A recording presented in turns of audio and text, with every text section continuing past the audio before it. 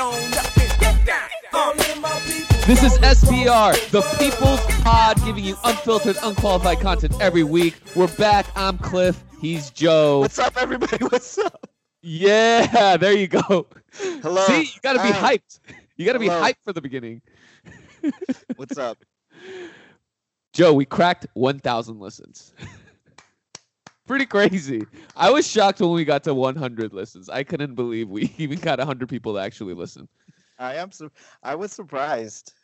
Yeah, pretty surprising. But people still listening to the Law of LeBron.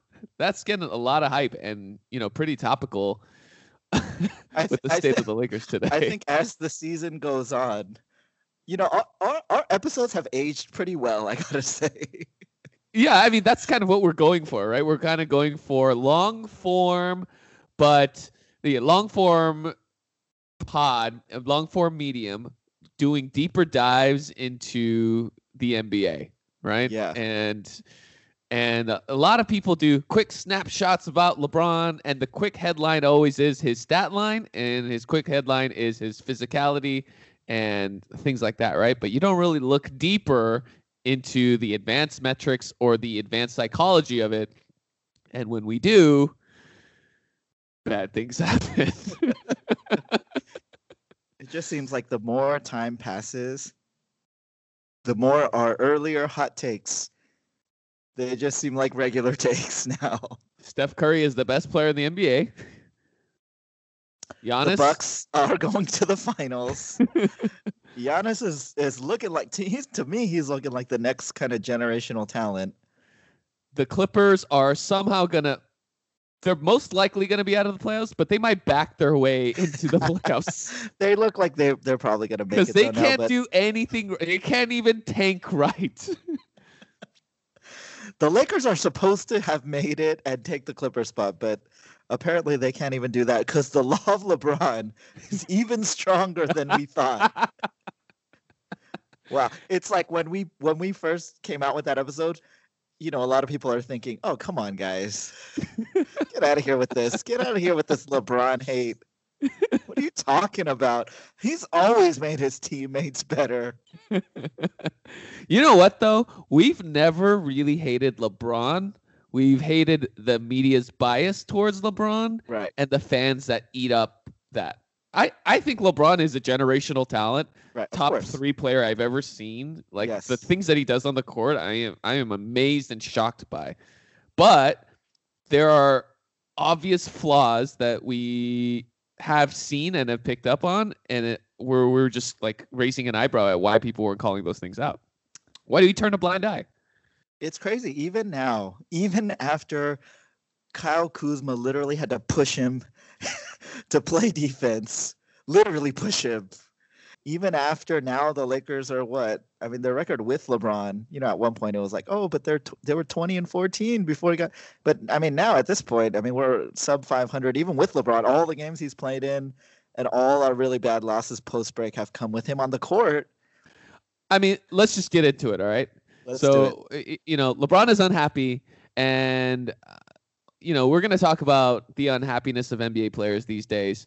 But we got to start with Blaze Pizza. I mean, blame pizza. Come on, that's pretty smart, right? Because LeBron owns Blaze Pizza. Blaze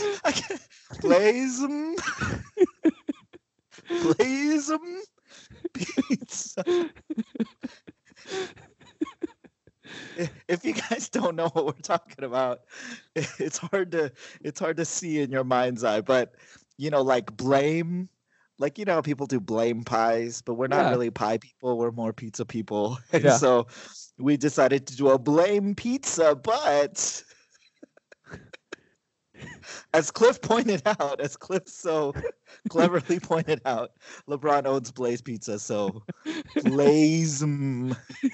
How many slices do you think he's eating of that? How many slices? Oh, he's gonna eat some pizza today. We're gonna shove some blazing pizza down his throat right now. What's the best delivery pizza? Delivery pizza? Delivery pizza.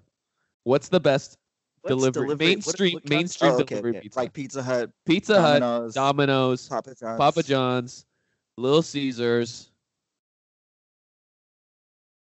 Is that it? Are those the four? You can't beat Little Caesars $5 pizza box.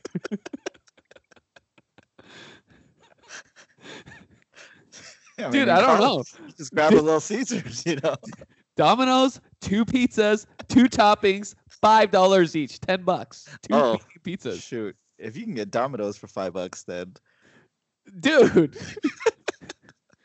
then I'm jumping off Little Caesars. I'm going to Domino's. Or how about Blazing Pizza?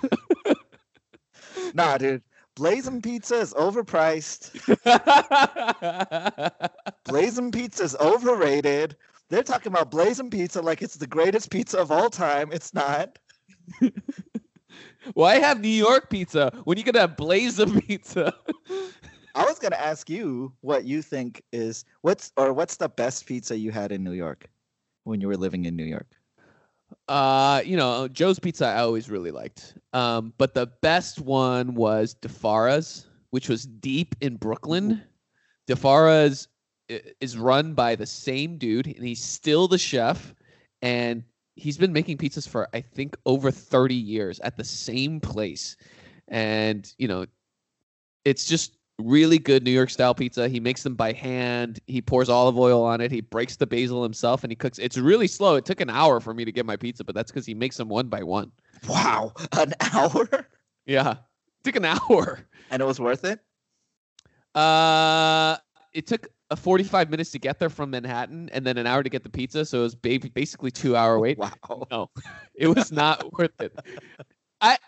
Here's the thing. As I've gotten older, I don't think waiting is worth it. I am way more willing to pay for convenience now. Yeah. I'm like, Uber Pool? No thanks. I'm taking Uber regular because I don't want to pick up this other person and then have him be dropped off at the terminal before me. Come on, man. Yeah. Man, I just want to talk about pizza. I don't want to talk about freaking LeBron. Well, I'm all about Little Caesars. Let's shove some Little Caesars pizza down LeBron's blazing throat. So who is responsible for the Lakers' demise this season? The failure that is the 2019 Los Angeles Lakers. Who is to blame? Let's go with the suspects. Suspect Group 1. Magic Johnson and Rob Pelinka. Suspect Group 2, Jeannie Buss. Suspect Group 3, Luke Walton and the coaching staff. Suspect Group 4, the 1-year contract veterans. Suspect Group 5, did I say 5? The young players. Suspect Group 6, the media. And the final suspect. One more? LeBron James. Oh. Whoops. Forgot about that one. So let's start with Magic and Rob. The front office. I'm just going to recount their moves for you. Okay. Rob and Magic were hired in March of 2017. So it's been a little over 2 years since they've joined the squad. Here are their signature moves since then. They drafted Lonzo number 2. They traded the number 28 pick and got Josh Hart and Thomas Bryant. They traded D'Lo and Mozgov, got Kuzma and Brook. They signed KCP. They signed Bogut. They traded Clarkson and Nance for Fry, Isaiah Thomas, and the number 25 pick, which ended up being Mo Wagner. They drafted Svi at 47. They let Randall and Brook walk. They signed LeBron James. They signed KCP, Rondo, Beasley, McGee, Lance. They stretched Luol Deng. They signed Tyson Chandler, and they traded Zubac for Muscala. 2 years. Those are all of the Magic and Rob moves. So just to kind of sum up all of those things, I think there are 5 bad moves, 4 questionable moves, and 2 good moves. The 2 good moves are trading number 28, getting Josh Hart, Thomas Bryant, and drafting Svi at number 47.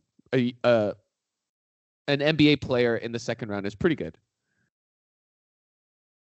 The 5 bad moves: KCP and Bogut, Randall and Brook walking, signing LeBron, KCP, Rondo, Beasley, McGee, Lance, signing Tyson Chandler. To be clear, you're putting signing LeBron James as a bad move. That's okay. That's that's fair. I should split those. I split those out when I said it. That's a good move. Wait, but I'm like convinced. I'm having to convince you that was a good move. Well, knowing everything we know, we're basically cratering the entire franchise. But here's the reason why signing LeBron is still a good move is because he has value. Right. He still has value. We can trade him. Yeah, no, I don't think that's man. I'm not gonna say signing LeBron was a bad move. No, it's the signature move of Rob and yeah. It's the signature move. It's the thing they should most get credit for. Yeah, if anything. So,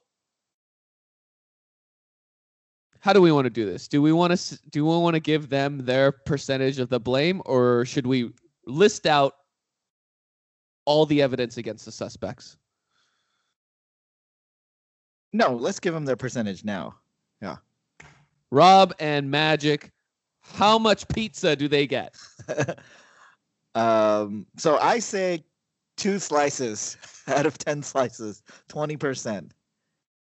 20%. I have them also 2 slices out of 10. They have a big part in what's going on here. I don't give them as much flack for trading D'Lo because they got Kuzma, right? I think it's kind of a wash in my opinion. People are mad that they traded D'Lo. Come on, man. D'Lo was the same the next season after. He took a leap this season, but he still gets benched for Spencer Dinwiddie. Still, Brooklyn's not as hot as they were earlier in the season, so. No, they're great. And D'Lo backed into being an all-star because they had 10 all-stars and the 2 they were like, who do we pick? I don't know. We should pick in the East. They're thinking of revamping the entire all-star system, so they picked the best 24 players because D'Lo had to be an all-star.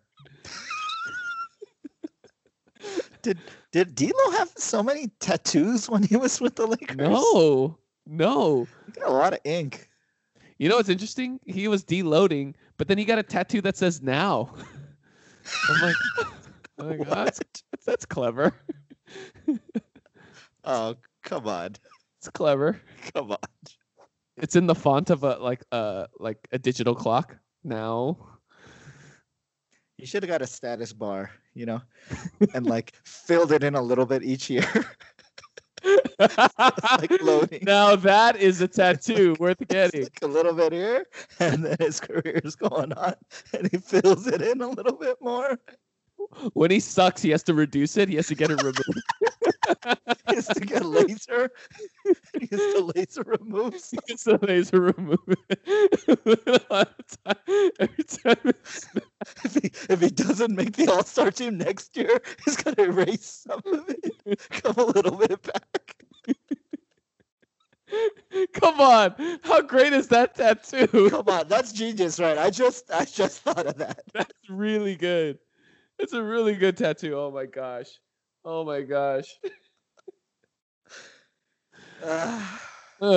Calling tattoo artist. They walk in and I just tell them, you know what you need? You need a status bar on your back. Every time you do something good, add a bar to that. Every time you make a mistake, tattoo removal. That's how you get them for life. You're just making money off of them. It's recurring revenue right there. That's your business model. That's just D'Angelo Russell.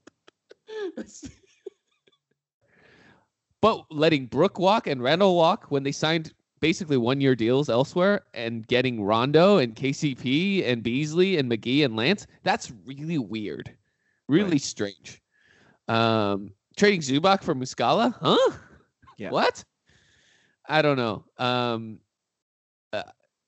I think the jury is still out on whether they're a good front office, but they have a large portion to blame for this year's failure. Well, how come you only give them 20%? I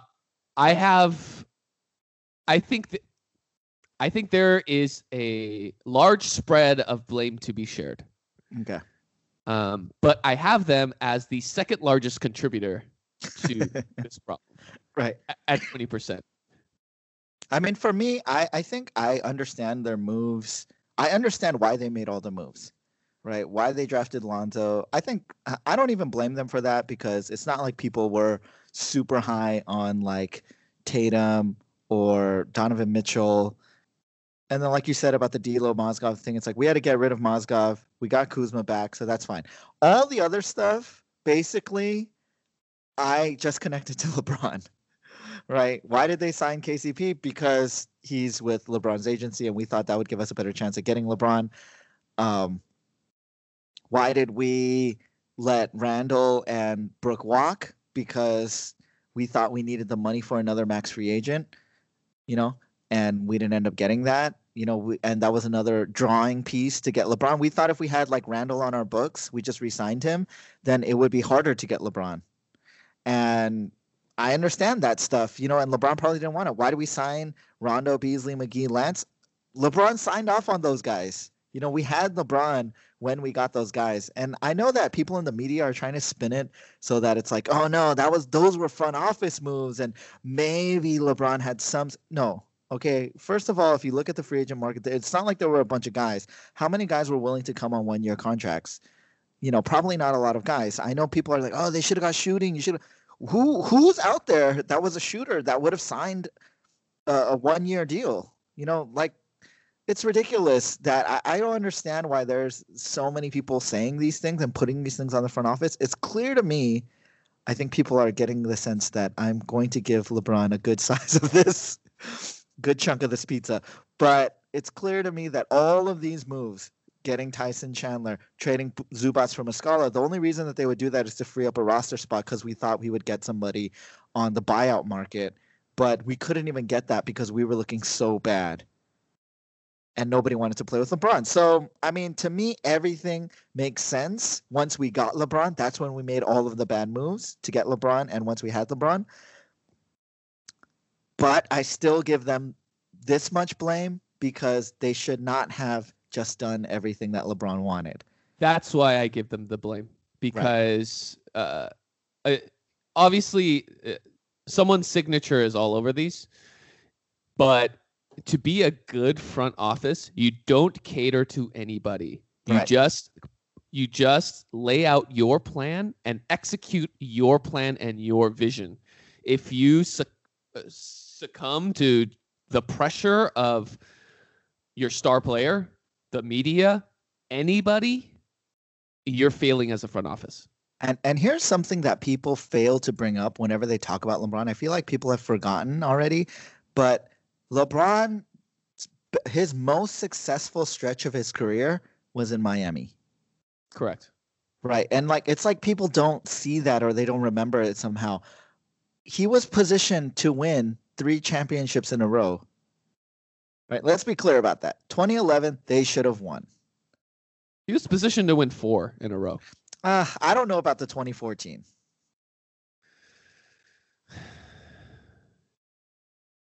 I don't know. It's questionable. He had a good chance. I mean, it was tough. I think because Dwayne Wade was kind of like he was hurt. Yeah. Jeannie Buss. She hired Magic Johnson. She hired Rob. She's been loyal to Luke, and she's not a hands-on basketball owner like Mark Cuban. How much pizza, Blazem pizza, does she get? 0. I give her not even. I give her nothing. She doesn't have to eat one pepperoni, one little piece of cheese. I like nothing because I think she has all she's done is position people, put them in a position to succeed. Look, she said the one dumb thing recently, right? The thing that she said at the Sloan conference about fake news and all that stuff. And look, that's dumb. I'm just gonna give her a pass because she hasn't created any of this, and she hasn't, I feel like backing Luke was the right move. It puts Luke in a position to succeed. I feel like hiring Magic and Pelinka and letting them do the job and not getting in their way, that's the right thing to do. Praising LeBron when he comes and everything that's happened, just being a positive force. I feel like that's all the right stuff to do. She's trying to create the right culture, so I don't give her any blame. I give her 1%. As any good leader does, you got to take some blame. She hired these people. She empowered them, as you said. But every good, healthy owner empowers people to make decisions and failures. And if they do fail, that's on you too. Does she get a lot of blame? No. But does she get some blame? She must, because you're a part of it. That's true. You know what? I agree with you. I give her 0.1%. Luke Walton and the coaching staff. Luke Walton's rotations have come into question. D'Lo and Randall Surgents outside of him. His failure to coach LeBron. 26 wins, 35 wins, and potentially 30 wins in his 3-year coaching history. How much blame is on Luke Walton? I give Luke 5%. 5%. Half a slice of pizza. Okay.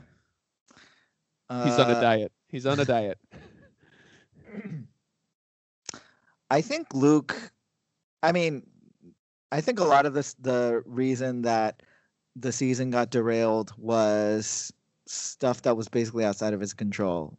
Injuries were one of the things that made it difficult. I think the team was constructed strangely in the first place. They didn't have shooting, like everyone said. The personalities were kind of weird. I give him some blame. I think some of the rotations were weird sometimes, and some late game situations. There are like situations where I feel like they should have gotten something out of a timeout, or like there will be times where they would come out of timeouts and then turn it over. And I give him some of that blame. But I have to say, even with that, because some people were criticizing, I think some of his play calling and his substitution patterns. But part of the reason, honestly, again, goes back to LeBron, because he would come out of a timeout and turn it over. Or like the Phoenix game, he would get exactly what they wanted, which was a chance at a layup or get fouled and go to the foul line. And then he would miss 2 free throws. And so I think it's really hard for a head coach to do a good job if you don't have the backing of the front office, because you have no teeth when you go to your players, particularly when you have a star player like LeBron James. He's not going to listen to anything you say, especially if he's one of your contemporaries. When you were in the NBA and you weren't that great of a player, so I think just that's a tough situation to be in. He wasn't hired to do this job. This wasn't, what they sold him on, and he wasn't even hired by these guys. So 5%. I think I also give him 5%. And it has less to do with the actual rotations and all these things, and more to do with not being big enough for the moment. I know all the forces are against you. Like you said, the front office is against you. They're counting down the days till they fire you. LeBron is against you. Right. The team that is built was poorly constructed. But if you're going to go out, you should go out swinging, and you do it your way, right? As opposed to trying to save your job, because I think the way he's trying to save his job, the fool's gold that all LeBron coaches do is they just say whatever you want, right? Oh yeah, we'll get KCP in there. He's your guy. We'll get Lance in there. We'll get Rondo in there. These are your guys. Let's make sure that you're running with the guys that you want to run with, as opposed to him knowing that developing the young players and getting the young players a lot of time is the way to succeed in the future, right? But he's balancing his job and what he knows is right. And right now, what he knows is right is losing. And that's why I give him 5% of the blame, is that he's not spotless in he wasn't big enough for the moment. And that's the biggest blame that I give him, was that he wasn't able to overpower and overstep and overcome. Here's the thing, though. I don't know if anyone is able to. Okay. The 1-year vets. JaVale McGee, Rajon Rondo, Michael Beasley, Lance Stevenson, KCP. How much blame do they get? 1%. 1% blame. I mean, honestly, they're mercenaries. Yeah. They're signed for 1 year. I mean, they got to basically look out for themselves. I understand. Look, there has to be some kind of sense of team. There has to be some kind of sense of, hey, even if it's just for 1 year, hey, I'm committed to this team. I want to do my best. I want to put the team in a position to succeed. But again, it's like if the star player doesn't set that example, if he's not doing it, then why should I do it, right? I think for a lot of the year, earlier in the year, like look at JaVale, right? Remember at the beginning of the season, JaVale's like hustling, he's blocking shots, he's like he's playing hard, he's playing with a lot of effort, he's like chasing down guys, and yeah, he's not a great positional defender, but he's doing all the things that he can. He's having a career year. Yeah. Rondo was, playing well. He was buying into the system, and Rondo is a notoriously, well, he can be very good or very bad, but he's had plenty of stops where he was more disruptive in a locker room, right, than good. But it seemed like he was a good locker room guy. He's trying to coach up the young guys. You would see him. He would gather guys in huddles, right, especially towards the end of games where he would close them out, right, like the Golden State game. Basically, Rondo was the one who closed it out after LeBron got hurt. He was running the floor. All the young guys were listening to him and respecting him. Now he's sitting in the the weird seats. But I don't really blame him, honestly, because it's a dumpster fire now. And, at this point right now, I don't really blame anyone for anything that they're doing because it's like the nuke has already gone off. So if you're just trying to get out of the city, I'm not going to be mad at you. You know what I mean? I give them 15%. That's a lot, man. It's a lot. Here's why. Here's why. If you're trotting out LeBron James and these guys, you're going to lose. I don't care who's with them, Jordan. You're going to lose. But why are you blaming them then? Because they suck. Okay, I see. So this is more simple. This is really simple. This has no psychology to do with it. These guys are terrible, right? These guys are terrible basketball players. They're playing a lot of minutes for the Lakers. That's a lot of negative points that are going on the floor. So this has less to do with the psychology and more to do with if they're there and they're on the floor, they're gonna suck. Wait, so you're blaming them for just being themselves? Yes. But yes. No, look, they're a part. They're a part of the failure. They are. They're on the court and sucking, being themselves. They're on the court and being themselves. But if they do what you expect them to do, can you blame them? Yes. Wait. So I mean, you get them, and then you. I don't know. I don't know if that's fair.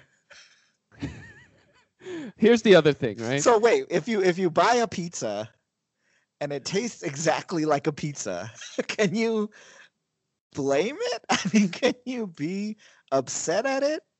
How about if you get a pizza, you know it's going to suck, you eat it and you still get mad that it sucks. It's like, why did I do this to myself? That's kind of what it's like. But then you should blame yourself, not the pizza. You should shift that 15% over to Magic and Rob then. I will. I'll move some of it. But here's the other thing, right? They are also brought on to be veteran locker room leaders, tough guys. But instead of deferring to the young guys, they wanted it for themselves because they're in mercenary contract years. Now, should Magic and Rob have known about that? Sure. But they also didn't play the part that they said they would play. Sure, some of it's on them. Okay, yeah. Yeah. I can accept.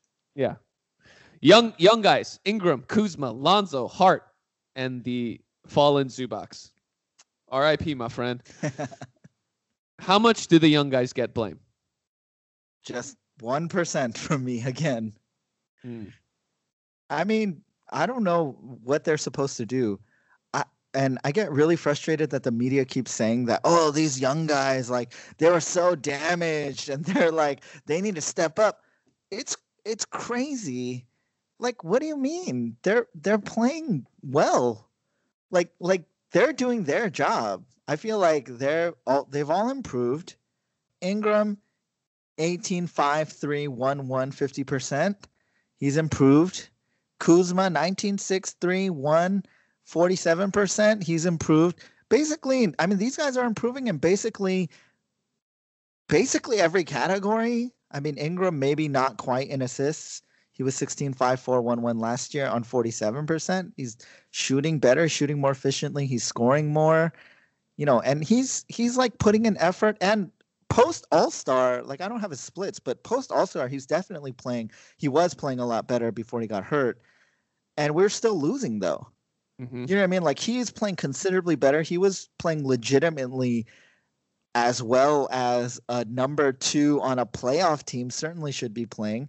He was playing. I mean, his numbers, at least his offensive numbers, were better than guys like Bledsoe or Middleton or, you know what I mean? Like guys on like Tatum, guys on other teams that are playoff teams or semi-contending. Mm-hmm. I mean, you would think that plus Kuzma wasn't playing as great, but I mean, he was still playing solid. Plus LeBron, you would think that that's good enough. I mean, I don't really know how you can blame at least Ingram and Kuzma. Lonzo, I don't really blame him either, but it seems like what we talked about earlier, him being kind of injury prone, is turning out also to be true. Mm-hmm. He just doesn't seem like he can stay on the court enough. Mm-hmm. And I don't even know how you could put anything on Josh Hart. And so I don't know. Zubats, obviously, he was playing great, and then we traded him for Eminem. I give them 4%, which is the second least after Genie. 1% each. 1% each, correct. It's again similar to, hey, everyone played their part, right? Everyone played their part in this. Right. They all played their part in this. What were they supposed to do? Right? What were they supposed to do? They balled out. They tried to trade them very openly. What were they supposed to do? And they're still playing hard. They're still playing tough. What are they supposed to do? Right. I don't give them. I give them 1% blame. I give them the minimum amount of blame that they should deserve. Right. The media. The Lakers were 4th in odds to win the championship at the beginning of the season. Obviously, that's not going to be true. I mean, some of that has to do with people just obviously bet on the Lakers just because they're the Lakers. Some people obviously bet on LeBron because he's LeBron. How much blame does the media have in the Lakers' failure this season? I give the media 22% blame. Whoa. It's kind of math at this point, but I gave Magic and Rob 20. I gave the veterans, young players, and Genie 1% each after you convinced me to change Genie to 1%. And so I have to give the media 22%. If you're good at math, then you already know what I'm giving LeBron. But yeah, I mean, it's to me, it's my second most. Yeah. Even above Magic and Rob, because the media consistently guards LeBron James from any kind of criticism. Mm-hmm. And to me, that has done more damage to our team than really any other thing besides LeBron himself. Because anytime anything happens, right? Like, they're pushing LeBron's agenda from the beginning of the season. And I hate how the media just Windhorst, I think Bill Simmons mentioned this in his podcast, but Windhorst wrote an article at the beginning of the season when they made those moves about why they did this stuff. And everyone knows that Windhorst he's the LeBron guy. Yeah, of course.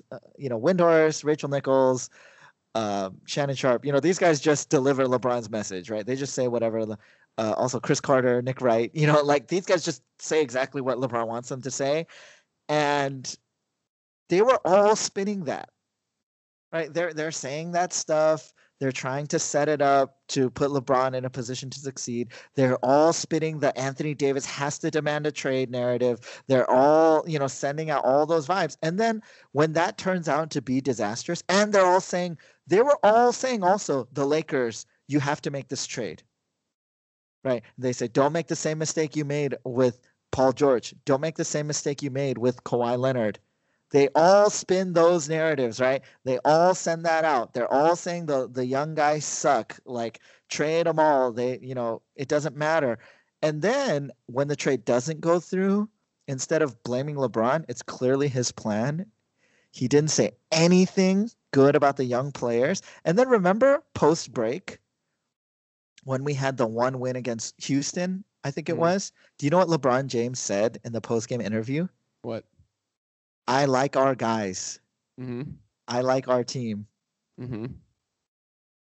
He never said that.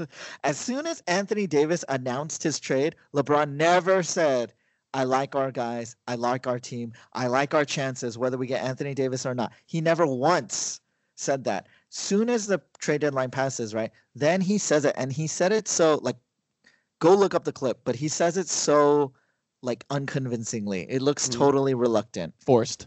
Yeah, it's totally forced. It's like, oh, now you know you must say that. And the media does not call him out for those things. Mm-hmm.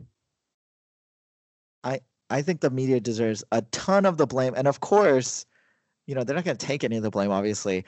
And then they just deflect it all the way from LeBron. It's Magic's fault. It's Pelinka's fault. Now Magic and Pelinka have problems. It's Luke Walton's fault. It's Jeannie Buss's fault. It's the young players' fault because they have fragile egos and they can't handle being in trade rumors and they need to just grow up.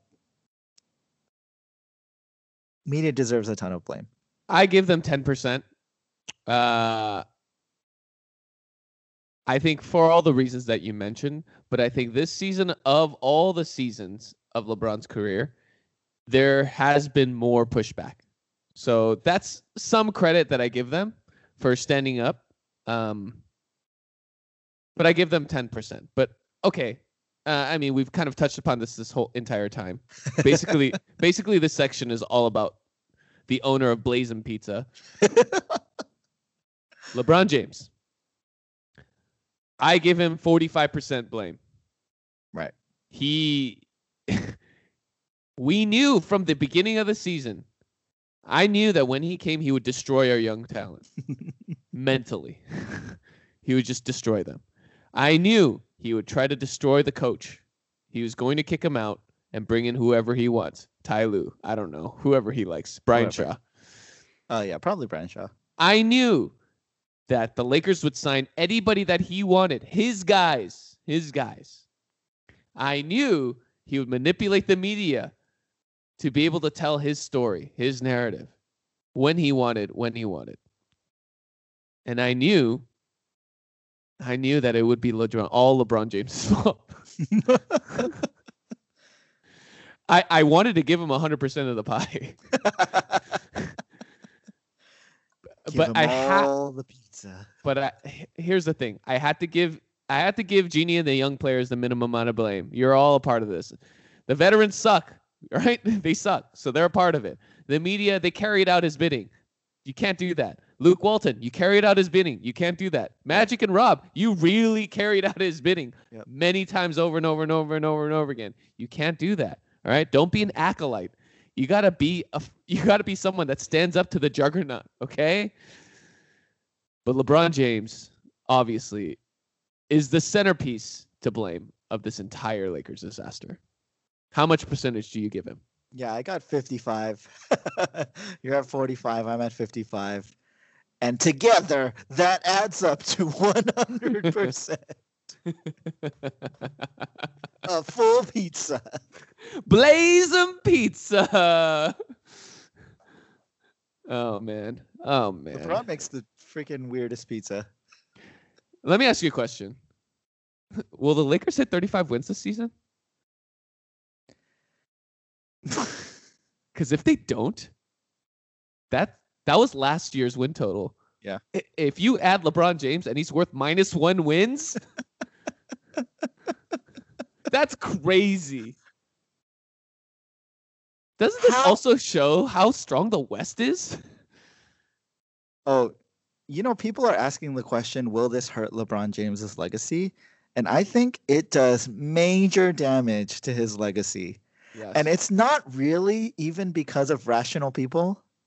It's because all the haters are going to have a huge amount of ammo all of a sudden to say the first year he comes out to the West, he can't even make the playoffs.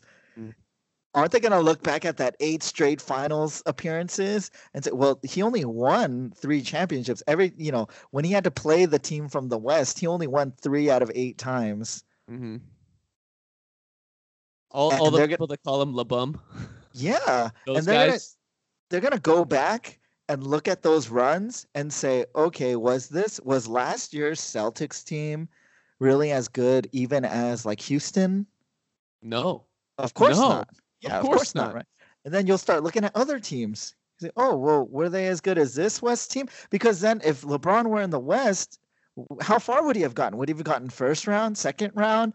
Then all of a sudden those finals runs don't look that impressive because you're like, oh, he's just stomping on, these East guys. Take the best guy on every East team. How many of them are even NBA, all NBA first team or second team or third teamers even, right? A lot of those guys wouldn't make any of those teams. And so I think it actually is going to do damage to his legacy depending on what, how the rest of his time in LA goes. But come on. I mean, I know you're saying that they're finally starting to give LeBron some blame, but I mean, the ridiculous things that they say, he's playing zero defense. He's playing zero defense. Like he's doing nothing on defense. And yet people are still using the stupid Harden line of, but he does so much on offense. And at this point, it's like, dude, I'll defend James Harden way harder than I'll defend LeBron James because James Harden is leading his team to wins. So for all of his usage and for all of his, stat stuffing and all that stuff, he's playing defense at least hard enough to help his team win. LeBron can't even do that. Mm-mm. He can't. He was on Shaqtin' a Fool. He was like all of them. He was all of them. Throwing it off the backboard, letting the ball roll all the way to a turnover, getting pushed to play defense by Kuzma. I mean, what are you doing, man? You know what are you doing? The B-ball breakdown guy says is that LeBron refuses to guard the center. He's the center. Yeah, it's like, but whenever you watch, right, aren't you like, dude, why is Kuzma on the center? Yes. Yeah, you're actually like, what the heck? Like, why is Kuzma guarding Capella? Why is Kuzma guarding Montrezl Harrell? Like, why is Kuzma on that? Why is Kuzma on Ayton? Like, and then they're destroying us, right? And the B-ball breakdown guy, I forgot his name, but I should say his name. Shout out to that guy, right? B-ball breakdown guy. There's another reason their defensive ranking has dropped so low, and a lot of the blame rests solely on the king, LeBron James. Like he says that LeBron James literally he refuses to go, like he runs away from the center so he can pick up whatever other forward, and it forces Kuzma into the position. And I'm like, dude, LeBron, you're 6'9", like 280 right now. You can guard some centers. Like, just hold your ground. It's really remarkable how bad he is on defense right now. Like how little he cares. And I think that's what it is with a lot of people. It's like, oh, he just doesn't care right now. He has more important things to do. But where there's smoke, there's fire. That's what I think. I just don't get how he doesn't get so much of the blame. Oh, we give him a lot of blame. I mean, clearly the Anthony Davis thing was his idea. It was through Clutch Sports. Again, it was a Monday morning. Like, obviously, they planned this out. LeBron is the only one who could have planned that out with them. And it blew up in their face. And it totally blew up in their face. And it totally ruined our young guys. Again, yes, front office deserves some blame because they let it leak a lot and they were just doing really stupid things. But that was all LeBron. LeBron distanced himself from the young players. He didn't want to be with them. He didn't compliment them. He didn't care about developing them at all. He's setting a terrible example. He's not playing defense. He's the one, and he's the one not closing out games. Forget about all the other stuff, right? If you're playing the Hawks, LeBron played in that game. If you're playing Memphis, LeBron played in that game. If you're playing New Orleans, LeBron played in that game. The Clippers, LeBron played in that game. The Suns, LeBron played in that game. And we had chances to close out those games, and he was bad. At the end of the fourth quarter, he missed free throws. He turned the ball over. He missed defensive assignments. Like, he lost those games. He should get the blame. He's shooting 66% from the line this year. I think he's shooting 61 since the All-Star break. I want to know his free throw stats in the fourth quarter. Because He's horrible, man. I have never seen a star player miss more free, not even Shaq, in the fourth quarter. Especially crunch time. Oh, no. Shaq was good in crunch time. Yeah. He made them when he counts. He made them when they counted. He did. Even Shaq did. Oh, man. Oh, man. All right. LeBron, go eat some Blazem pizza. 10 slices. Go eat 10 slices. We got a lot of slices for you. That was Blazem Pizza. It's so ridiculous. We'll hit you next with our Why Are NBA Players So Unhappy segment. I'm a hot air balloon that could go to space. With the air, like I don't care, baby, by the way. Because I'm happy. Clap along. All right, we're back. Adam Silver was recently had an exclusive with Bill Simmons at the MIT Sloan Sports Analytics Conference.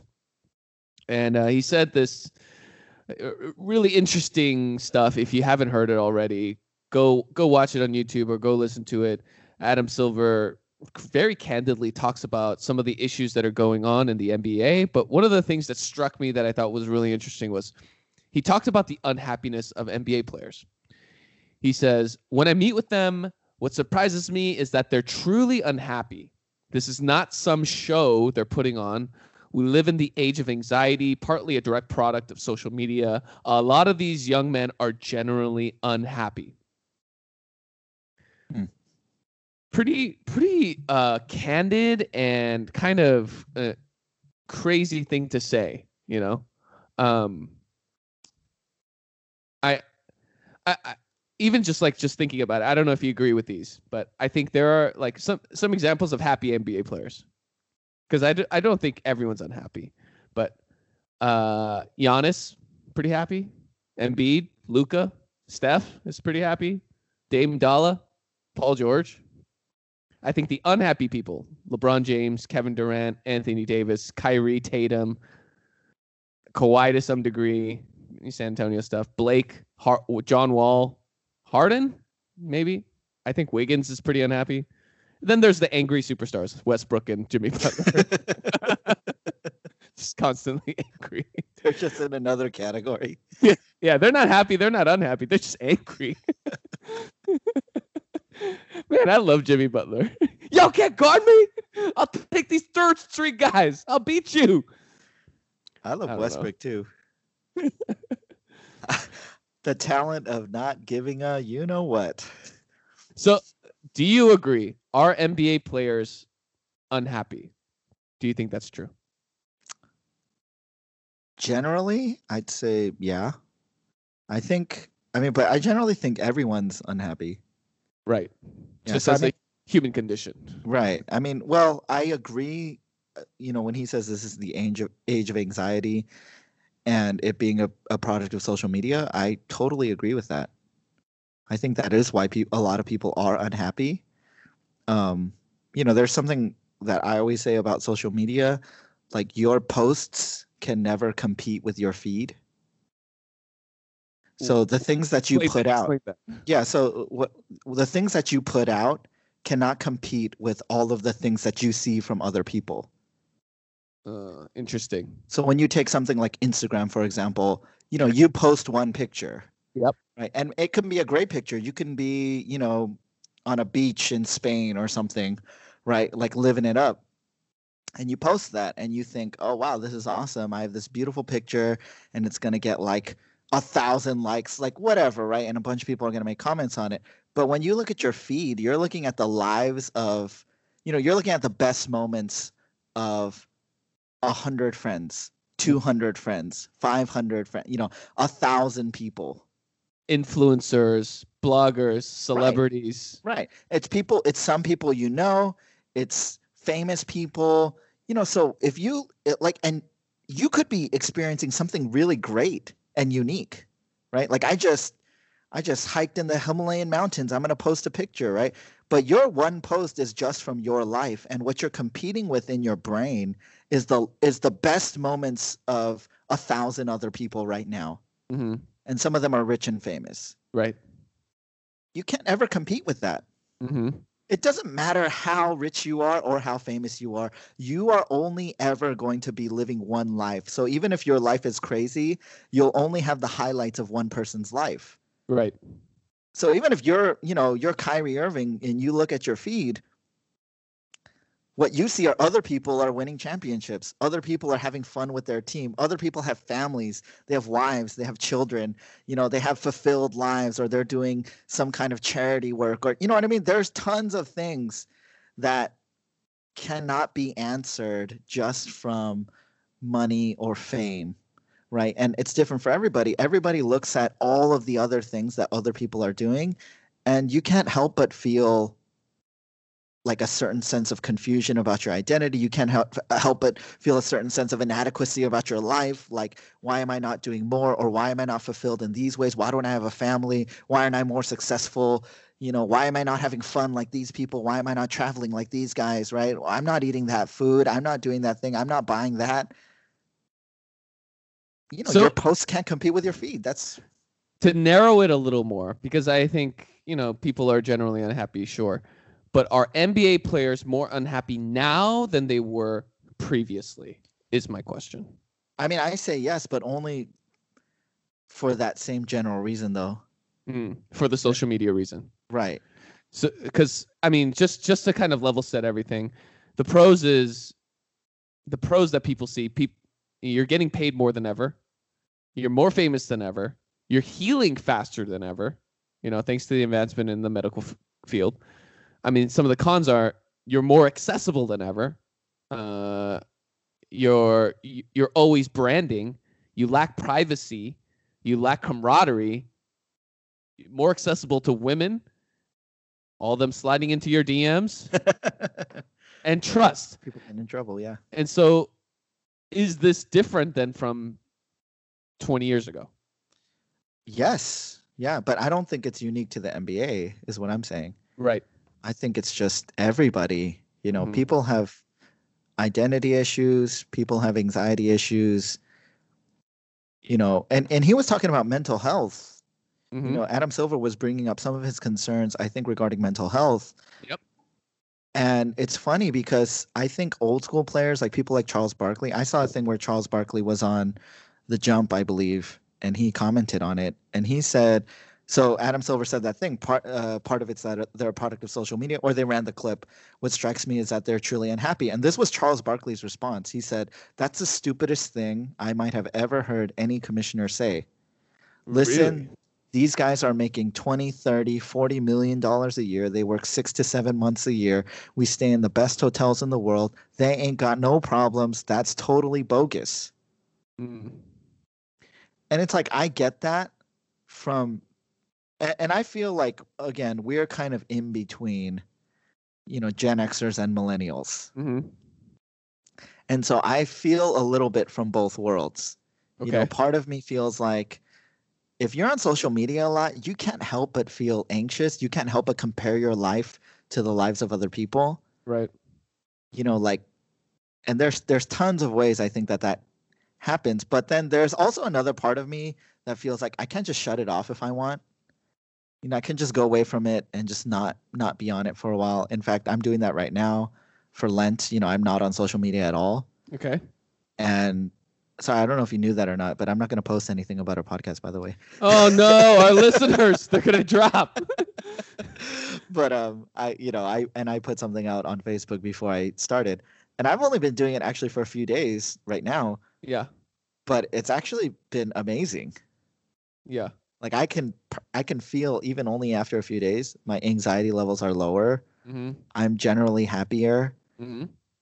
You know, and I'm just not thinking about, like, there will always be times where I'll see something on social media and then I'll just think about it for some reason. It'll bother me, or I'll get into some stupid debate, on like Twitter or Facebook or something, Yeah. and then it'll bother me, like throughout the day.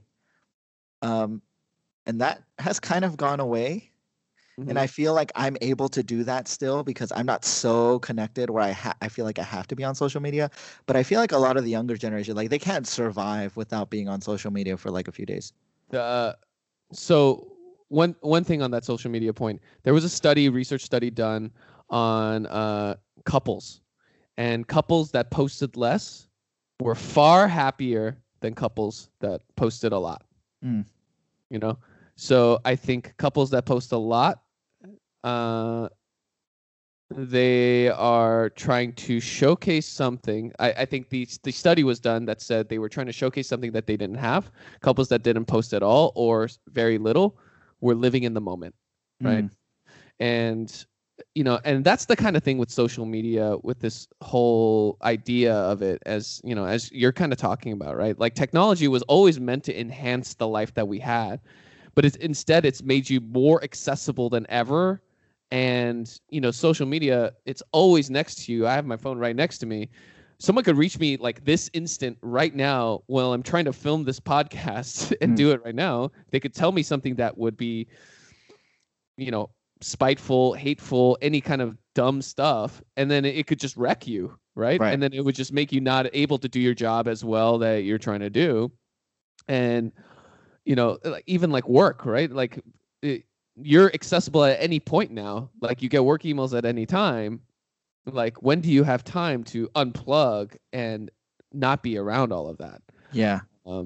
And that's this kind of pressure and anxiety building that you're talking about, is that you always have to be on, kind of, Right. The interesting thing about those guys that you mentioned that are happy, right? Let me go back and see. Giannis. Well, I'll take out Embiid for a second, but Giannis, Luka, Steph, Lillard, PG, they don't have big social media presences. Right, like I don't feel like they're on a lot. In fact, Giannis said something recently. I saw this earlier today, but it said, "I'm not trying to criticize nobody, but I see a lot of young players coming out who think that by putting your name in the media, you're going to get the exposure. But at the end of the day, it's not about the media. If you don't get it done on the court, it's not going to get done with media. I don't get young players." Like, why? It's so funny. He said young players. How old is he? He's like 25, like 24. Yeah. Anyways, but he said, like, why they try to allow so many distractions to get in their heads. They're all over the place. Slam Magazine, GQ, whatever. Just stay in your lanes, get your job done, and everything else is going to come. And I got to tell you, this is why the people that you named in particular, besides Embiid, because I don't really have Embiid as being kind of a one of the guys that I really like love in the NBA right now. But all those other guys you named, I think that's why I like them so much. Giannis, Luka, Steph, Lillard, PG, to me, those guys appear to be the guys who don't really care so much about the way that they're perceived. Like they're very comfortable in their own skin. I think part of it too is that Giannis wasn't born here. He wasn't really raised in this culture. Same thing for Luka. Same thing on some level with Embiid.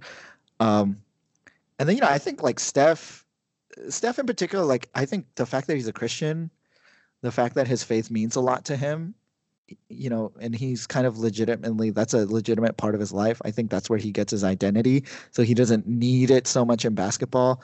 I don't know what it is for Dame, but Dame's just awesome. And then, I feel like that actually really helps them a lot.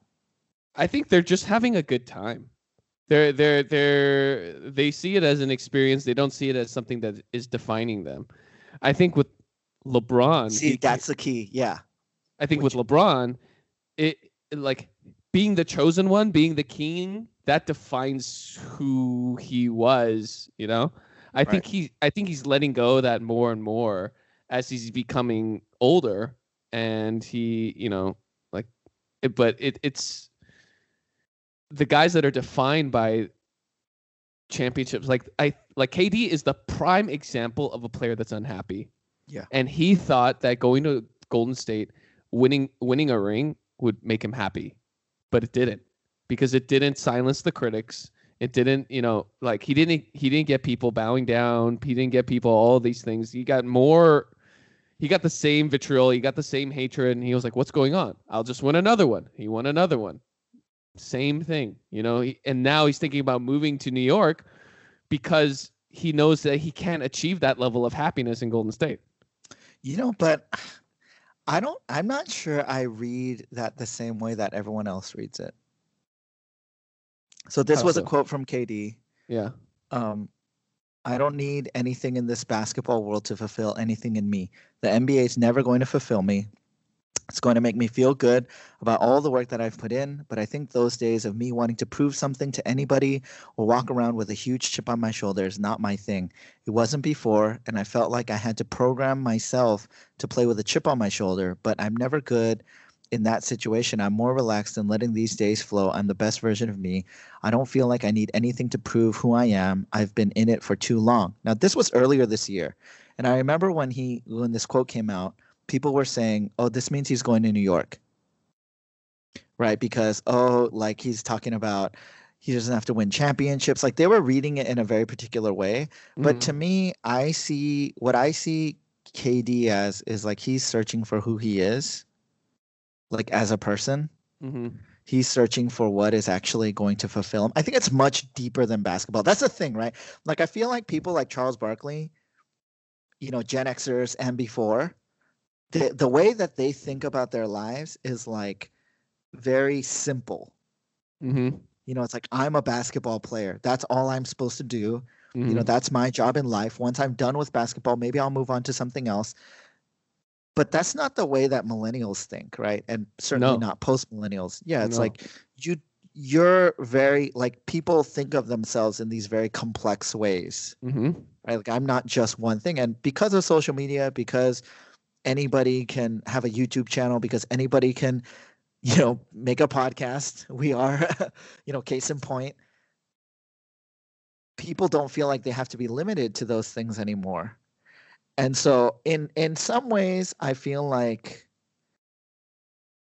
it's equity, right? It's what you're able to provide. It's there was a study on on Gen Zers and brands, right? And they felt like they had something to offer a brand, whereas before consumers just consumed for the brand, right? But Gen Zers were like, we can be brand ambassadors, and that's valuable to you. We have something to offer you. And I think what you're saying makes sense. It's all these NBA players, they are previously thinking of themselves as basketball is their profession, right? But now they think of themselves as Kevin Durant as the brand, right?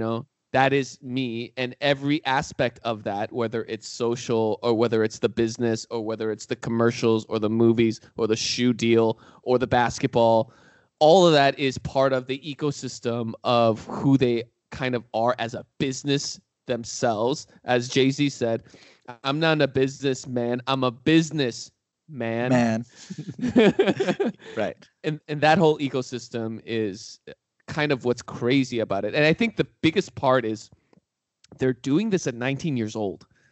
19 years old, they're coming in and trying to be this brand, this business, and they're in a man's world, and all these agents, all these managers, all these like CEOs are talking to them, trying to get them to do deals. Who can you trust? Who do you trust amongst all of these things? All these women are throwing themselves at you, and you get all of this limelight all of a sudden. Your followers grow crazy. What is real? What is not? What's tangible? What's not? And I think that kind of complexity and that really is, to me, is the heart of the unhappiness that's going on. There is nothing tangible to hold on to.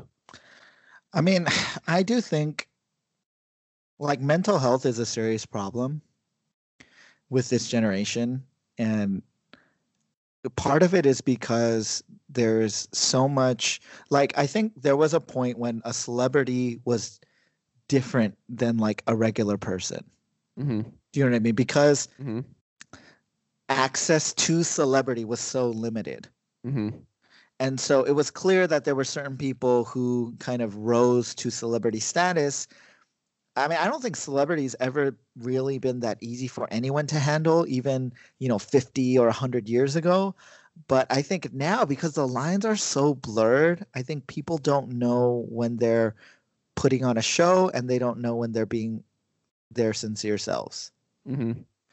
When Adam Silver talked about mental health. So the definition of mental health, this is one of the definitions of mental health, but mental health is a state of well-being in which the individual realizes his or her own abilities, can cope with the normal stresses of life, can work productively and fruitfully, and is able to make a contribution to his or her community. So mental health has a lot to do with, I think struggling with mental health has a lot to do with an inability to perceive reality accurately and or being able to accept reality, and respond with maturity and be productive in society. And I do think a lot of these NBA players, they're kind of struggling with that. Mm-hmm. Like they're kind of struggling with the ability to perceive accurately what reality is. Because I think a lot of the crazy things that they think, like they really think it, and they really just like, I think KD really believes like on something, like he has a really hard life, Mm-hmm. Which I understand you shouldn't like compare, everything, whatever you live becomes normative. So if you're a millionaire, and that becomes normal to you, then you can still be unhappy because you're not going to always think like, oh, but before I was like poor and now I'm a millionaire. But there's something wrong, right, with Kevin Durant thinking that his problems are the same as, somebody who lives in a third world country who has to like walk a mile to get water. Sure.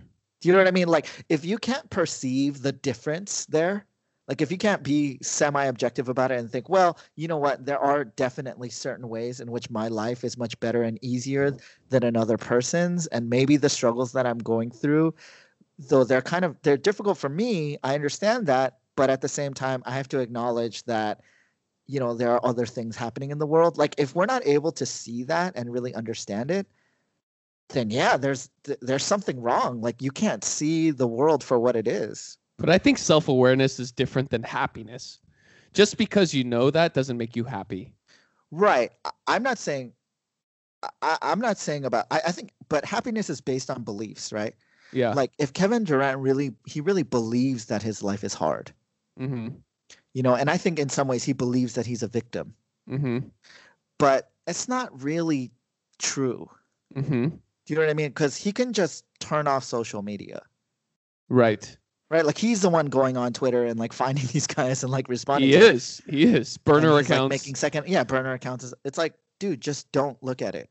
Yeah. Right. Like you're in control of that. Like there's kind of a victimology, with this generation that's kind of like, oh, but I'm just a victim of my society and like whoever's the president and like the way that the government is and like all these things that are happening in the world. It's like, sure, there are things out of your control, but there are also a ton of things that are in your control.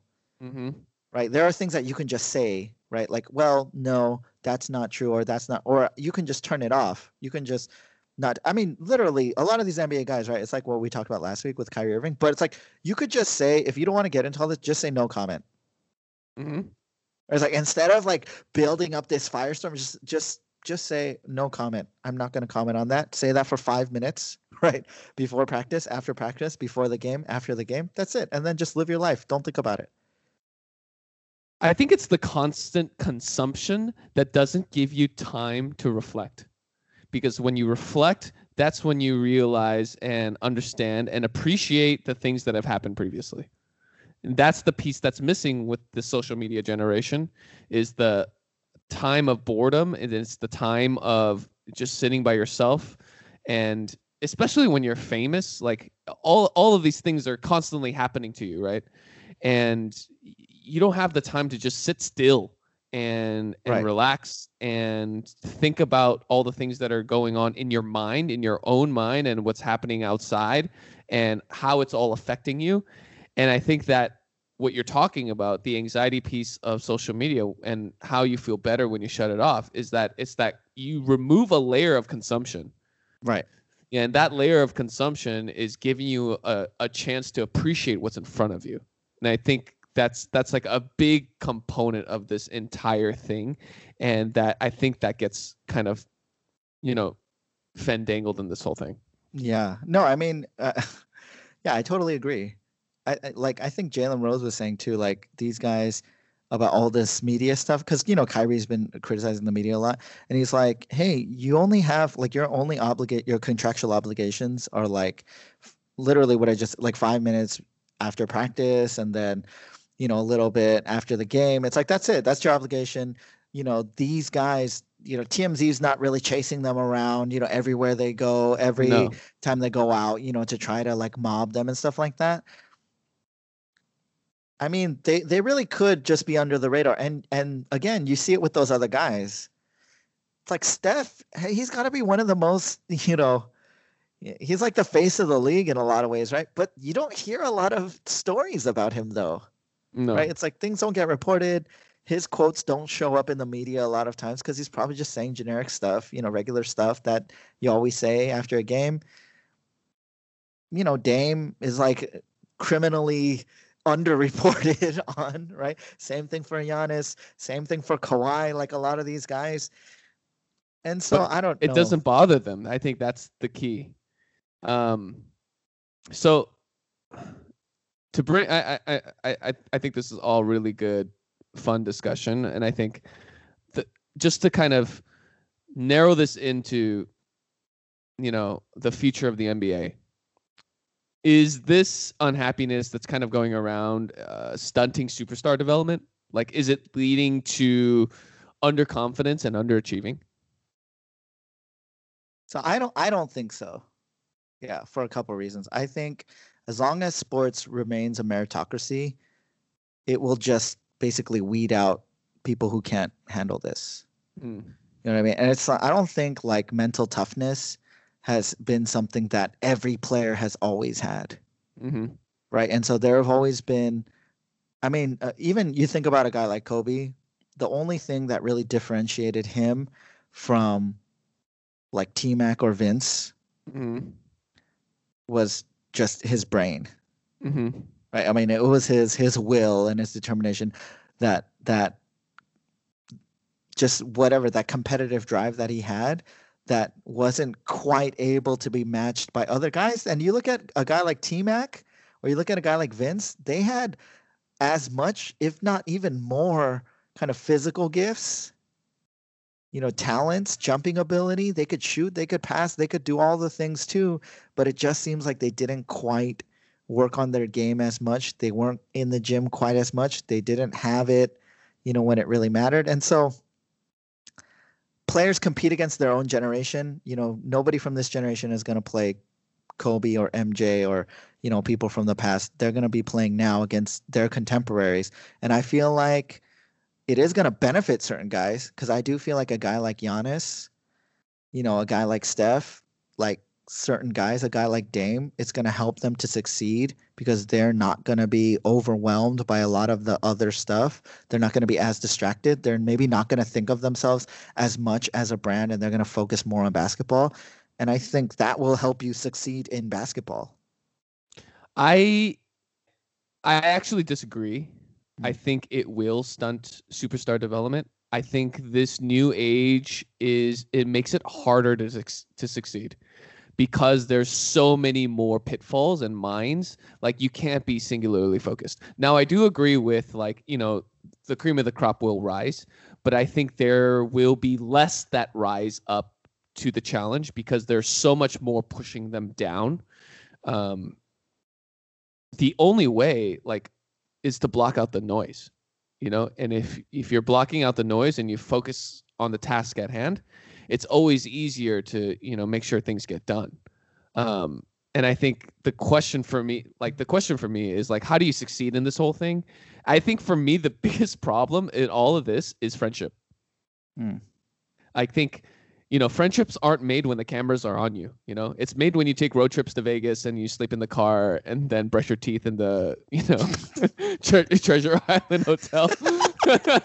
That's not specific. That's not a callback or anything. I always think that friendship is like a blend of chemistry and history, right? Like who you get along with and then the memories that you make together. And so much of these dudes, they don't really have any real memories with these guys. It's all like, yeah, we played in the All-Star game together. Cool. What does that mean? Like we text each other. Like so much about these people. Like this social media thing is so much, probably more than you've ever had about like these people's lives, strangers' lives, acquaintances' lives. But do they know you? Do you have any real memories with them? Have you done anything with them? Like that's the kind of stuff that builds camaraderie, And Isaiah Thomas said championships are won on the bus.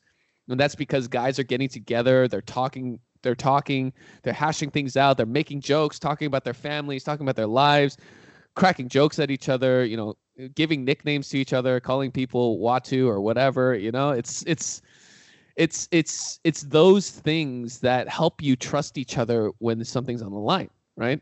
And I think, like, even for like ourselves, like, we've been friends for a really long time, over 15 years. We've done a lot of things together.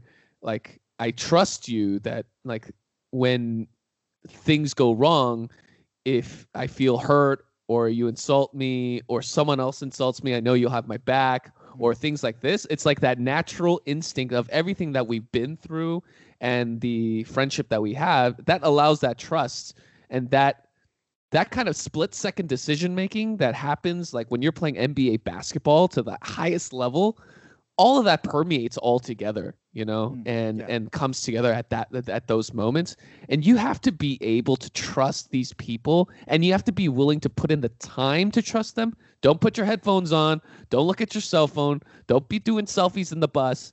Talk to your teammates and get them to, build that connection with them. And even like an easy example is the Atlanta Hawks, right? They're supposed to tank and be terrible, but they're actually playing a lot better.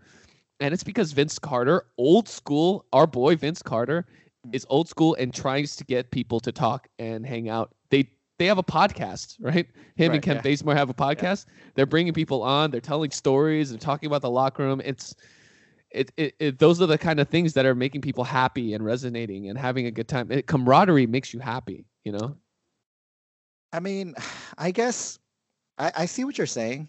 And to some level, I agree.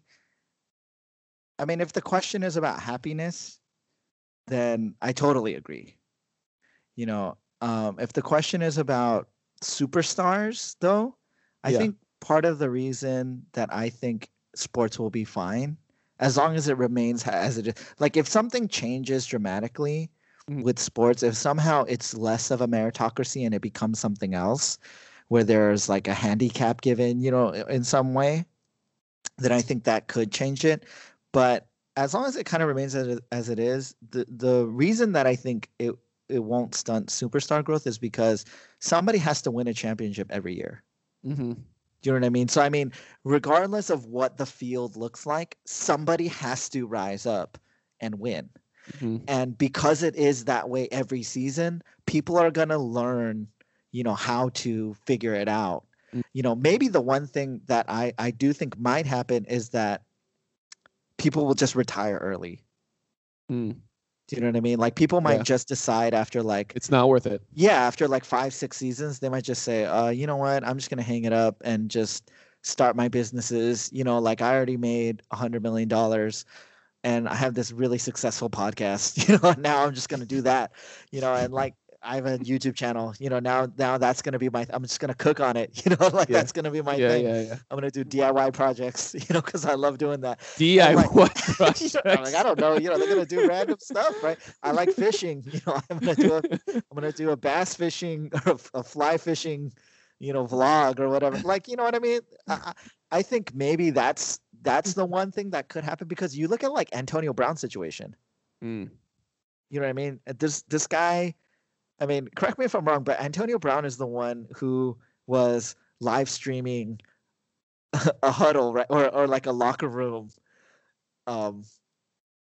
After I think that was him. Is that him? I think it was, right? And it's like, that to me is like, yeah, that's the difference in generations. You know what I mean? Like, you would never think even about doing something like that. Even if you're familiar with all the technology, like, I would never think, oh, this makes sense. Right? Like, yeah, I'm gonna huddle right now, and I'm gonna stream this. Like we're in the locker room after the game, and I'm just gonna stream this live right now, so I can't even edit it or I can't even change anything, and I'm just gonna let everybody see it. It's like, no, that doesn't make any sense. And now, what, he refused to sign with Buffalo, right? He said, or he refused to go there. He said he won't report. And it's like, yeah, I feel like people they might start doing stuff like that. They might say, you know what, I don't want to go to this team. If I can't go where I want to go, if I can't play on this super team, then I'm just going to quit. I'm just going to quit the NBA. I'm just going to do my own thing. I think that could happen. If there isn't that friendship, if there isn't that camaraderie, if there isn't that kind of like you're playing for your guys, your boys. They're all playing for themselves, right? I mean, that's the problem with Kyrie in Boston right now. Is that? I mean, I guess the question is, do you think that is going to become so pervasive? Do you know what I mean? That it is the predominant culture, or do you think there will always be Stephs and Dames and Giannis's and guys who are just kind of about basketball, and the overall culture, because that's kind of what it takes to win. They're going to see people like LeBron and they're going to be like, oh, that doesn't work. They're going to see Kyrie go and fail and they're going to be like, oh, that doesn't work. And so we have to kind of grow up and mature and build relationships and build trust and go back to what sports has always been, what team sports has always been. Or do you think like that whole culture, like that whole thing there's going to be a seismic shift, and all of a sudden every single person there, player, coach, front office person, president, owner, they're going to all be in it for themselves, and it's going to kind of implode? No, I think there will always be Stephs. There will always be Giannis's. There will always be people that are team first, that are veteran guys, that are trying to make things do it the right way. But I do think there will be increasingly more Kyries. Kyrie guys that will never reach their full potential because they thought about themselves over the team. And in doing so, they crippled themselves. They don't reach their potential. And I think that's kind of what I mean in terms of the stunting superstar development. It's the guys that should be somewhere, but they don't get there because of all of these factors that we talked about today. Do you think that's happened already? Yes. Who? Kyrie specifically. I think KD should have already have been considered the best player in the league a couple times, I think, or have taken over. But he's always like 2 or 3, and I think he gets in his own way. And I think John Wall is another person that I think about. I think Tatum could possibly be in part of this. But you don't think guys like, Stephon Marbury or like, you know what I mean? Like guys from you don't think there have been guys from the past who've kind of been like that too? I do, but I think it'll start increasing in more. I think there will be more. I think it's not a complete shift, right? Like there have always been people that have been unhappy. There have always been people that have, thought about themselves over the team, and like, it's happened, right? But I think more and more and more increasingly as, camaraderie leaves and social media comes in and becomes the pervasive thing, things change, and I think that's kind of the direction that I think that it's heading. And until the NBA figures out how to coach and manage, and teams and coaches all figure out how to navigate this new NBA environment with these factors, and I think they will, and I think they'll figure it out to turn a bleak podcast into not bleak. I think this was good. I think we don't always joke around, but I think this is super important stuff to talk about, because I really think it's going to shape how the league is going to be moving forward. Yeah. We'll be back and we'll hit you with our 2 for the road.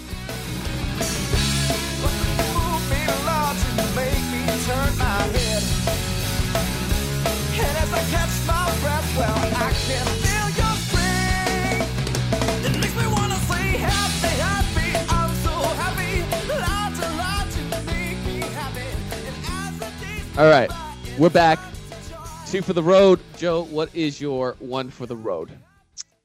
I was gonna do something else, but I actually want to talk about this blog post, I guess, that I read a while back. It's from this guy named Cal Newport, and he actually did this thing. I mean, I talked about it earlier, but so I'm not on social media right now. And one of the reasons was from this article that I read. He did this thing called the Declutter Experiment. This was last year, 2018, in January. He wanted to be off what he called quote unquote optional technologies, including notably social media. So for the month of January in 2018, he asked people to participate in this thing where they would get rid of all of this, optional technologies, and then only allow them back slowly, starting from a blank slate. So he expected to get around 40 to 50 people to participate, but he actually got more than 1,600 people Nice. to sign up, and they even ran an article in the New York Times. Mhm. And he, after he did the thing, he was reading through some of the reports that people had, and it's very interesting. These were some of the things that people said. An engineer realized how much of the information he used to consume through social media during the day was unimportant or useless. Mhm. And with this gone, he returned to an old hobby of playing chess. He became an enthusiast of architectural Lego kits, which he said was a wonderful outlet. One woman named Heather, a writer and a mother of 3 homeschool kids, she completed a draft of a book, Mhm. which I thought was crazy. An IT professional who said he usually reads like 3 to 5 books a year, he said he was on track to finish 50 books that year.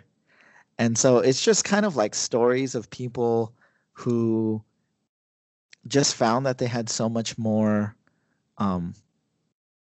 free time, to pursue the things that they felt were valuable to them.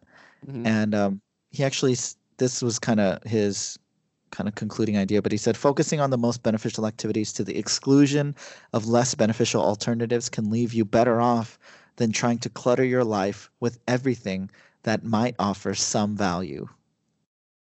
Mhm. Which is kind of what social media is, right? It's like searching a bunch of stuff on the off chance that you might find something of value. Mhm. And he said this in the end: the most productive and fulfilled people I know often got where they are by doubling down on the activities that return them huge benefits while happily ignoring everything else. Mhm. And I thought that was a great line. And it was in part what inspired me to, try this myself. And so, shout out to him again, Cal Newport. Advice for NBA players to be happier. Wow, you brought it all back. Try it, Kyrie. Try it, KD. That's pretty cool. That's an interesting concept. Cliff, what is your 1 for the road? Doubling down on activities that deliver, huge benefits. I watched The Bachelor. And Colton jumping the fence. They previewed it all season. It finally came. And boy, did it deliver. Colton telling Cassie that he loved her. When there's 3 girls left, he said, I don't know what you're talking about, so you have to explain yeah, it and a I'm little going to keep going. There's 3 girls left. And he told Cassie, I wanted to be you at the end of this, that he loved her. But she was trying to get out of it. She was trying to break up with him real bad. She's like, no, I'm going to break your heart. No, I can't do this. And then finally she gets in the car and leaves and breaks up with him. And he was raw, and he like wanted her not to stay. He's like, we don't have to get engaged. I just want to be with you. It was actually one of the most raw, Bachelor scenes. Like it didn't really feel like TV anymore. Or was it Golden TV? I don't know. And he took off his mic. He threw it on the ground. He jumped over like an 8-foot fence, a gate, and he just ran off into the darkness. Wait. Into the darkness. To where? No one knows because he just didn't want to do this anymore. The girl he wanted to be with left. There's 2 other girls. What is he going to do with these 2 other girls? I don't understand. Oh my gosh, the drama is real. Chris Harrison always says, the most dramatic episode of The Bachelor, but this really was pretty dang dramatic. I'm shocked. I'm shocked at this. I'm shocked that it actually lived up to the hype, because rarely does it ever, but this one actually did. And and the reason why it did to me was because it was real and raw. That's the kind of stuff that I enjoy. Oh, so I love good. just watching the last episodes of like whenever Boomy likes it and whenever she's watching, I just like catching the last few episodes because that kind of dramatic stuff usually happens. It's interesting because I really don't believe in it. What, like that it's real or that it works? That it works. It's such an impossible thing to accomplish. Right. But there are really like moments where I think you just forget the cameras are there, and you're kind of just like kind of pouring it out, and that kind of just like, I think that's what real reality TV was made for, was that when you could relate to someone like pouring their heart out and not wanting to lose something, man, it's good TV. Oh, it's good TV.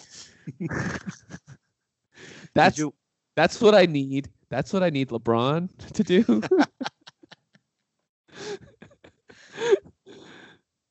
With Luke Walton. Just be honest, man. Just tell him you want to break up. Right? Maybe an NBA version, some kind of NBA version of The Bachelor is what will save the NBA and make them happier. They have these moments where they hash it out. They have these real raw moments where they just tell each other exactly how they feel. This is what we do on this pod. We have super serious stuff, and all of a sudden, we undo everything when we said social media is the reason, and then we pull it all back and say, no, more media. More social media. Double down on activities that deliver. We need more backstage access. We need cameras to be everywhere. No privacy. I don't want any privacy. Following them around everywhere. They're wearing body cams all the time so we can see all their private interactions and all the things that they say behind closed doors about one another. I need to know how many times LeBron's eating Blaze Pizza. That's what I need to know.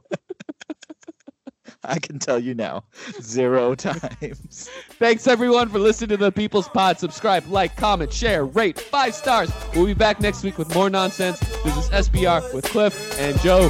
Peace. Peace.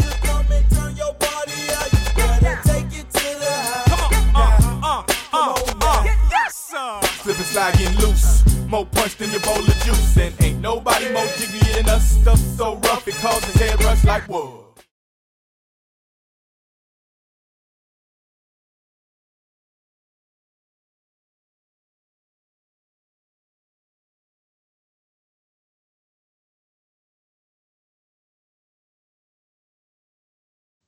You know what I also thought at one point? I was like, maybe Magic just got LeBron to come here to ruin his legacy.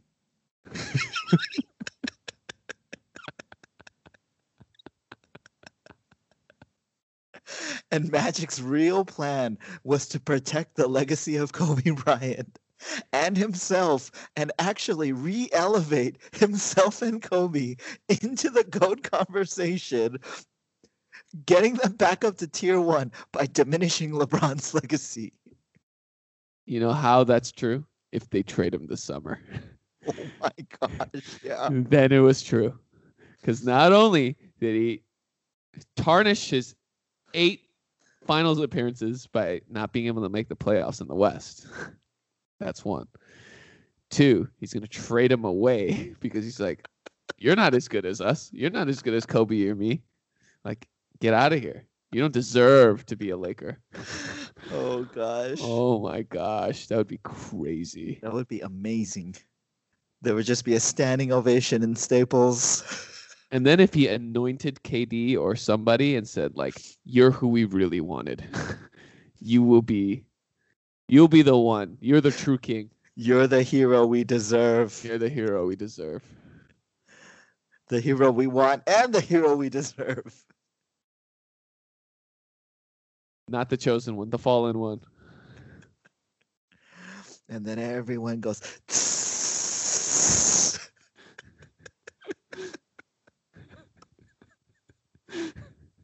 I don't care if people can't see this.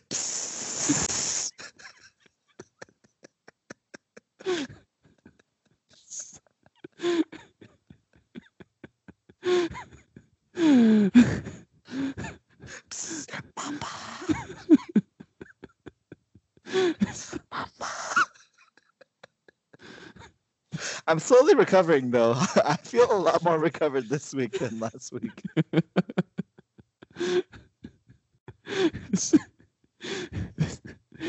Oh my gosh! Sometimes our content is so dumb. It's just, I don't. 1,000 listeners. I don't know how. I don't know how we got there. Just don't know. Oh gosh. Mamba.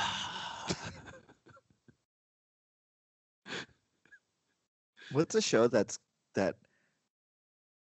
was getting canceled, but new actors came on the last season? Community. Yeah, that's right. They're gonna be canceled every freaking season. That's too good of a show, though. Because that's who these veterans are. Yeah, but they didn't replace anybody good. I liked the last season of Community. Did you like last season of Community? I did. I liked every season except 4. Season 4, yeah. It was terrible. Yeah. Have you seen Rick and Morty? I haven't. You told me about it. Dude, you gotta watch it. It's so funny. It's Dan Harmon unleashed. That's what it is. Yeah, that's what you said. It's just like him doing, well, yeah, it's just him doing whatever he wants. Do you think he's more of a genius after watching it? Oh, yeah, for sure. Yeah. Because when I watch Community, I'm like, dude, you're like a comedic genius. Oh, no, yeah, he totally is. But Rick and Morty is like so funny. But not universally, right? No, I mean, similar to Community, right? Community wasn't like universally. Oh no, it's even more like that than Community. Yeah. So like you have to be nerdy to like it. Yeah, yeah. And you have to be smart, basically, to like those callbacks, like inside jokes. No, he's really weird. Like even like the finale of Community was basically a family playing a board game. I loved it. Yeah, I was dying actually. But it's like so funny, right? Yeah. It's like incredibly meta. Yeah. Yeah. Like it was like meta. And I was like cracking up, and Booby was kind of like, "What's going on?" But I was just like dying. Yeah.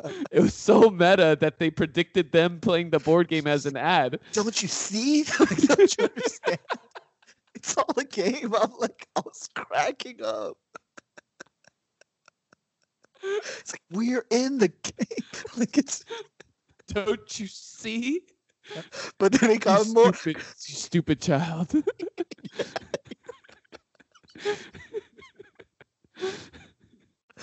Yeah, you totally see that in Rick and Morty. Yeah. But it's even crazy. It's like more crazily ludicrous because it's a cartoon. And he can do anything. He can literally do anything he wants. The most like stupidest thing. Like you're just like, what the freak? Like, what is this? That's how it is at the beginning. You're just like, what is this? Like, I don't understand. Maybe that's Magic Johnson. You're like, what? JaVale McGee, Rondo, Casey. I got there. I did it. This whole rant wasn't for nothing, everyone. It wasn't for nothing. We got there. JaVale, Rondo, KCP, Lance, all part of his master. Oh my gosh. It's just to make us laugh. His master plan to fool LeBron. To make him look bad. To make him look good.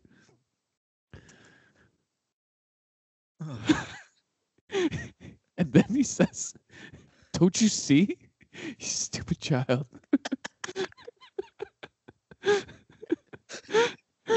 It's all a game. It was all predicted. We would not make the playoffs. You would be traded to the Pelicans. And he shows him the script. He turns it around and he shows him. And then LeBron says, "How can this be?" And it's written on the paper. LeBron, how can this be?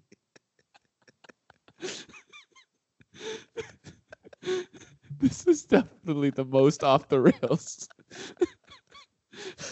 No, there's no way. This is not making it in. There's no way I can even connect this with anything. There's no way. This can't.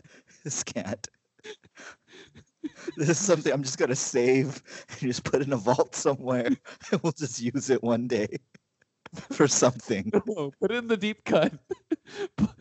10-minute deep cut. 10-minute deep cut.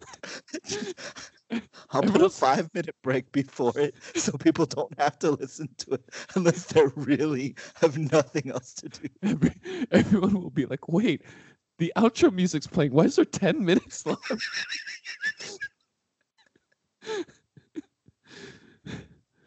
Oh my god. It's gonna just sound like random nothing. It's just talking about like Community and Dan Harmon. And then at the very end, something will connect. We should just try it. Who cares? Might as well. And you have to keep this part in of us talking about it as part of the episode because it's meta.